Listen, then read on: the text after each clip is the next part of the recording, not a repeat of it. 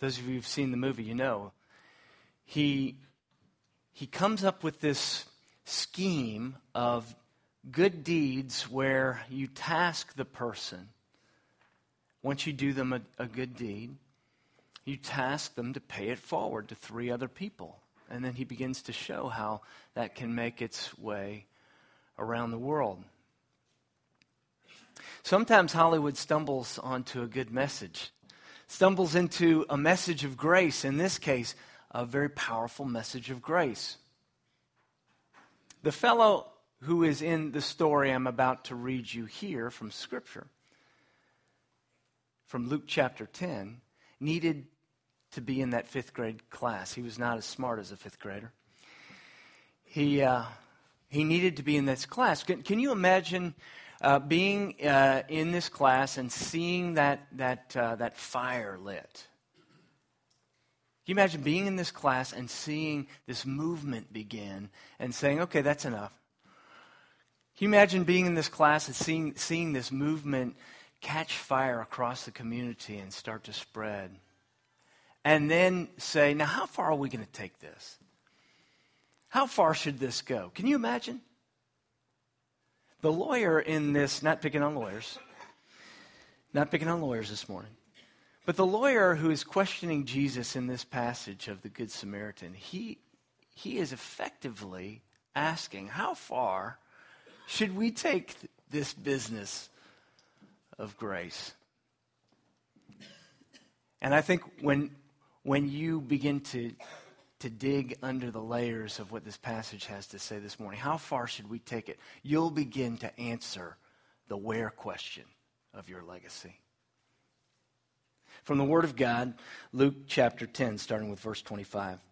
And behold, a lawyer stood up and put him, that is Jesus, to the test, saying, Teacher, what shall I do to inherit eternal life? And he said to him, What is written in the law? How do you read it? And he answered, You shall love the Lord your God with all your heart, with all your soul, with all your strength, and with all your mind, and your neighbor as yourself. And he said to him, You have answered correctly. Do this, and you will live. But he, desiring to justify himself, that's interesting, said to Jesus, And who is my neighbor? Jesus replied, A man was going down from Jerusalem to Jericho, and he fell among robbers, who stripped him and beat him and departed, leaving him half dead. Now, by chance, a priest was going down that road, and when he saw him, he passed by on the other side. So likewise, a Levite, when he came to the place and saw him, passed by on the other side. But a Samaritan, as he journeyed, came to where he was, and when he saw him, he had compassion. He went to him and bound up his wounds, pouring on oil and wine. Then he set him on his own animal and brought him to an inn and took care of him. And the next day he took out 2 denarii and gave them to the innkeeper, saying, Take care of him, and whatever more you spend, I will repay you when I come back.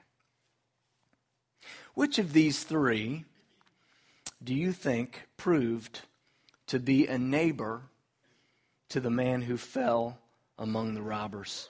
And he said, The one who showed him mercy. And Jesus said to him, You go and do likewise. This is God's word. Let's pray together. Father, would you bless this word, not just to our hearts and souls and minds, but to our strength, that we may walk it out. In Jesus' name, amen. The place where God calls you is where the world's great need and your deep gladness meet. That's Frederick Buechner, great writer, a recluse in Vermont. I've always wanted to go up there and just meet him and just knock on his door. Hey, I read your stuff. And I love that quotation. That's my favorite Buechner quotation. The place where God calls you is where the world's great need and your deep gladness meet. Today we'll explore this passage by looking at the world's great need and your deep gladness, so that you can begin to ask yourself the question, for you, where does the world's great need and my deep gladness really meet? If we're going to understand where God calls us, we have to first understand the world's great need. What is that? What is the world's great need? The lawyer asked Jesus, what do I have to do to inherit eternal life? What's he really asking? What's he saying? What's he asking? Isn't he asking, am I going to be okay? In the simplest form, isn't he just saying, am I okay? How do I know I'm okay? Am I justified? Am I righteous? I mean, I know that I'm not perfect, and I know that I've done some things that I'm not proud of, and I know that I'm born into this broken world and I'm a broken person. Am I going to be okay? I mean, I've read the scriptures, and I know how to sum them, all of them up in two, love God and love others. Love God, love others. But am I going to be okay? And Jesus takes a Samaritan and begins to show through the Samaritan a shocking picture of what it takes to be okay. Why is it shocking? Why does he use a Samaritan? Why does Jesus use the Samaritan as the hero of the story? It's to shock. It's to get their attention. It's to jar you. It'd be as if he said in modern day, as if he said, all right, there was a man who was a Christian, and he became a Muslim, and he joined ISIS, and it's equivalent to that. It's as if he's saying someone from the West who joined ISIS were the hero, the merciful, compassionate hero of a story that I'm about to tell you. It's a shock. Because the need is greater than the lawyer is presenting. The need is not for a transaction of good deed for good deed. The need is for transformation. But unfortunately, for a lot of the Jews at the time, the faith had gotten reduced to this level of transaction, right? Works for works. I do this for God, he does this for me. And yet, they understood their history, and they understood their tradition of faith as stemming back from Abraham, Isaac, and Jacob. You see it over and over in the Old Testament. Abraham, Isaac, and Jacob. The lawyer would have known very well the story of Abraham and Isaac, where God calls Abraham to sacrifice Isaac. But instead, and he knows, he would have known that Isaac himself means laughter, right? It's an onomatopoeia from the Hebrew. It's Itzhak, so it's supposed to sound like Itzhak. Itzhak is supposed to sound like laughter. It means grace. It means that God is at the end, towards the end of Abraham's life, he's giving him a grace, a son. He's given him grace in the form of a son. And now he's telling him to sacrifice him. And then he says, hold your hand. I'll provide a lamb. And then you see the ram in the thicket. You see, he would have known. What am I saying? What's he saying here? He would have known that the need is great. Not just for a lamb to be sacrificed on an annual basis. Not just for a scapegoat. But looking forward to a Messiah. Looking forward to the Son who would die in place of us. This lawyer would have known that the need was great, but he had forgotten. He had reduced it down to a transaction. He had forgotten how great his need was. So Jesus takes a Samaritan, and it's as if to say, what must have happened in the life of this Samaritan to have done something so merciful and so amazing? You've got a priest who walks by on the other side, a Levi who walks on by, a Levite, both representing the heart of the tradition of the church. Love God, love your neighbor. And they walk on by. They just pass by. What must have happened in the life of a Samaritan who was a Jew, but also not a Jew, who had been disloyal to his tradition, to his culture, who had done what God had said not to do, and that is to mix race. And it wasn't about race at the time. It was about having a clearly defined people who represented God. And so the Samaritans were not looked down upon for anything that has to do with outward appearance or race. It has to do with loyalty. And so they were considered to be disloyal. So what must have happened? Something transformational. Something big. Something great. You see, the need is so clear, even today. Am I okay? Am I okay? In the 1970s, there was a book called I'm Okay, You're Okay. And you can tell I'm not a big fan. It was based on this idea of transactional analysis. And it was just this self-affirming tradition of making yourself feel better, but not necessarily get better. I'm okay. You're okay. What Jesus is trying to say to the lawyer is, you're not okay. But that's okay. You're not okay. But that's okay. Today, we've forgotten grace. Our culture has forgotten grace. Why else, here's the evidence, why else would our division over social issues be so incredibly sharp and emotional? Why else would it be so important to be on the right side of history? Why?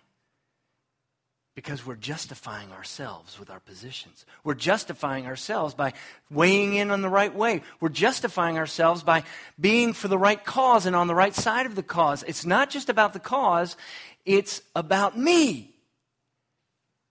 This is how I'm going to be justified. I'm going to do it. I'm going to be okay because I am going to weigh in.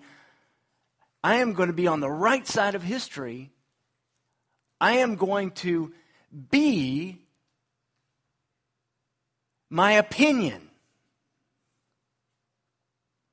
You're not your opinion. Your opinions are going to change with your moods. You're going to get it right sometimes. You're going to get it wrong sometimes. You're going to weigh in on the right issue for the wrong reason. And so you see what's happening here is this lawyer is beginning to discover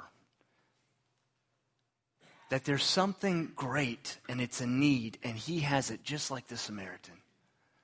There's something required of us, and it's not just to be okay. It's not to justify ourselves, and it's not to be on the right side of history. It's to be transformed so that when we weigh in about a cause, when we engage a world in need, we're doing it out of something different from trying to be justified. We're doing it because of something else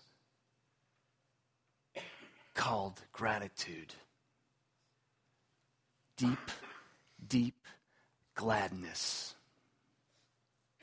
There's a great need out there, and there's a deep gladness to connect with it. When I tell my story, when I tell certain stories, on Wednesday night we're going through this thing called Milestones, and I'm teaching about how to tell your stories. And when I tell my stories of transformation, the places where God has woken me up, the places where He's gotten my attention, when I told my story to some folks that we're getting together with regularly, and there are places in my story where it's just emotional for me. I can barely get through it. Why is that? Because of gratitude. Gratitude is the one emotion I have a very difficult time, and we have a very difficult time managing. When you're deeply grateful for something, it's just powerful. And so even to mention the name of my mentor from age 16, I can begin to get choked up because I'm grateful for what God has done through certain people in my life. And even at some of the darkest moments that I've faced where He's shown up, that's deep gladness. To recognize that sometimes mercy and grace is severe, that He has to, for me, He had to clock me upside the head, in a couple of places, important places, to say, let me get your attention. And it's grace. And the lawyer is missing. And so Jesus is trying to shock him. He's saying, look at what this Samaritan does. Because that's how deep your need goes. As deep and as dark as you see, as disloyal as you see that Samaritan, your need is worse. Your disloyalty is deeper and worse. And so when we connect with the great need, we begin to connect with the deep gladness of gratitude. Deep gladness. We have to know the great need that's out there. We have to know what people really need. They need to be okay. And they're not going to be okay on their own. They need grace, and we need to be motivated and driven by that deep gladness. We need to connect with that deep gladness, that gratitude, that sense of what God has done in us. Because you can't give away what you don't have.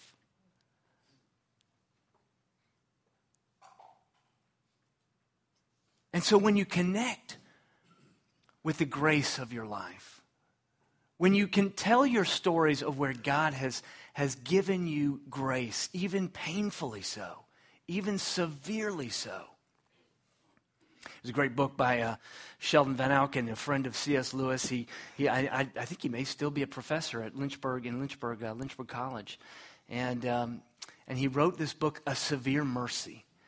And he talks about the illness and death of his wife and the way that the Lord reached out to him in a severe way to get his attention through that difficult, painful experience.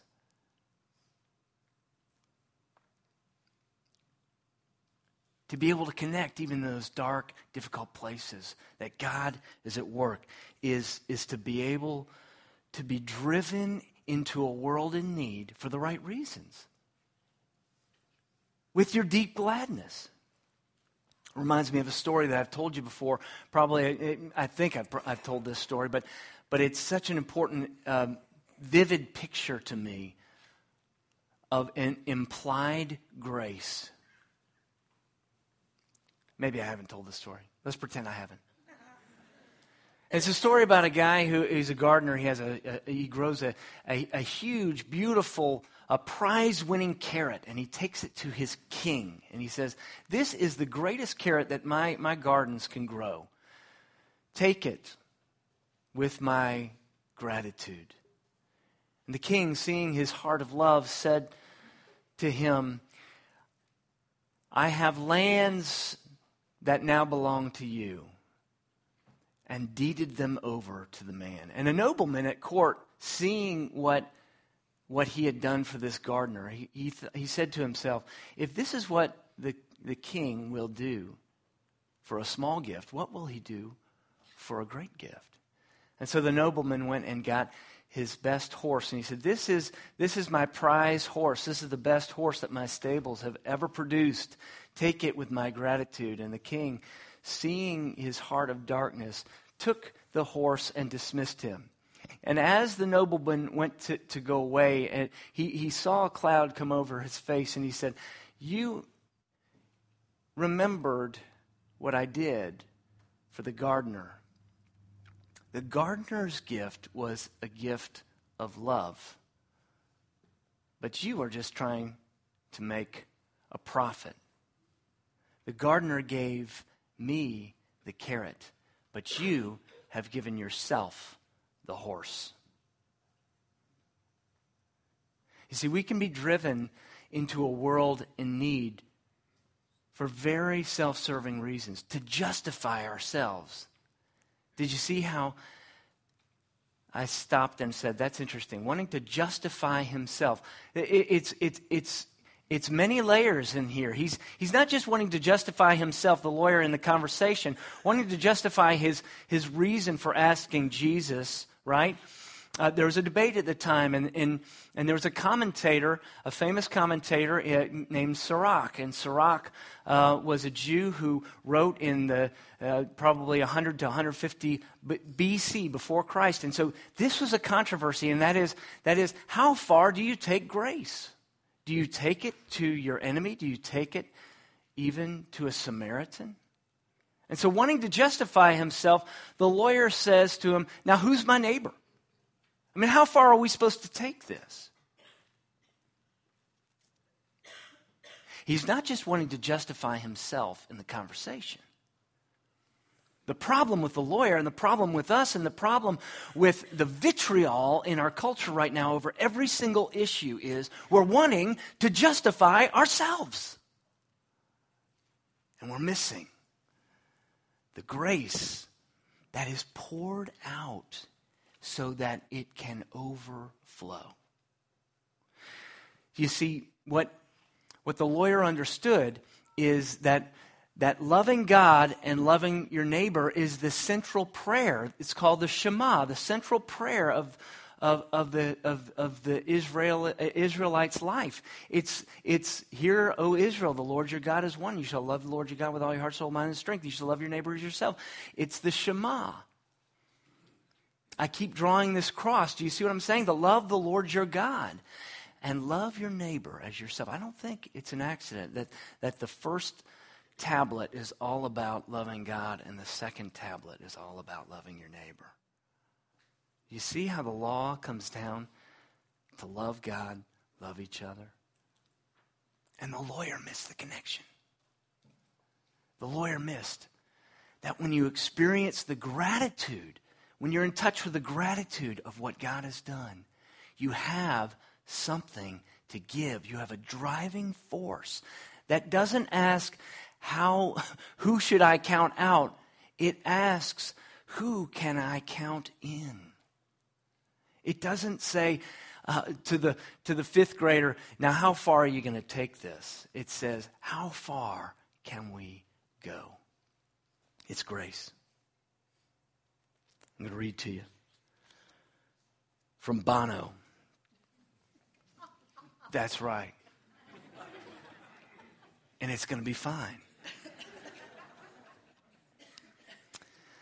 Bono grew up in a very conflicted environment in Ireland, where Catholics and Protestants, both claiming in the name of Christ, were deeply divided, violently divided. Does it remind you of some other time and place? I think that's where we're headed. We're headed for a violent division. It's becoming violent, this division. And Bono, instead of becoming disillusioned with the faith, he connected with the central jewel of Christianity, and that is grace. And he wrote this song called Grace. What once was hurt, what once was friction, what left a mark no longer stings. Because grace makes beauty out of ugly things. The band's come up here because This closing song is to be a prayer, not just a praise. There are lots of different ways to pray. Paul says pray without ceasing, and in these closing moments, I want you to be prayerfully considering where you're called. Where does the world's great need find your deep gladness? Do you know your deep gladness? Can you tell your story? Not just to say, here are the 4 laws, spiritual laws of Scripture, but to be able to say, here's what God has done to me. Here's the grace of God in my life in this moment, right here. Can you build a bridge with your story, person to person to person? Os Guinness says this: calling is the truth that God calls us to himself so decisively. God calls us to himself so decisively that everything we are, everything we do, and everything we have is invested with a special devotion and dynamism, lived out as a response and summons and service. See, what the lawyer is missing, what's missing in the conversation, is that to be called out into a world of need is to respond to the voice of the caller. Because the world needs what you have. And gratitude can drive it out there.